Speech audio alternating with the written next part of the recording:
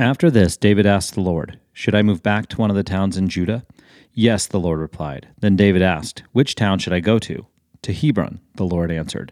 David's two wives were Ahinoam from Jezreel and Abigail, the widow of Nabal, from Carmel. So David and his wives and his men and their families all moved to Judah, and they settled in the villages near Hebron. Then the men of Judah came to David and anointed him king over the people of Judah.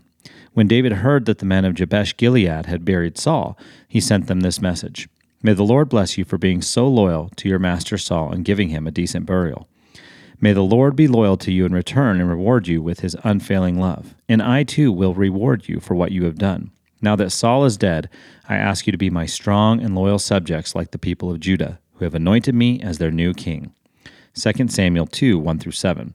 Hey, it's Corey with some thoughts on these verses from the book of 2 Samuel. First, let me point out that the "after this" that begins these verses is the death of Israel's king Saul, as well as his son Jonathan, who was also David's best friend. Also, it's important to remember that when David was young, the prophet Samuel anointed him as their next king of Israel.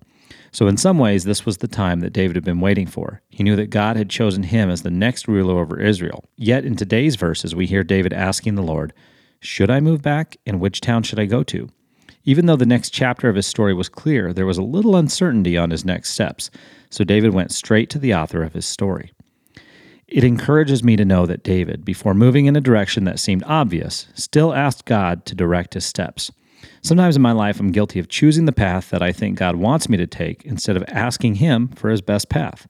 Just like God knew the best timing for David on his way to assuming Israel's throne, he knows the best timing for me and for you as well.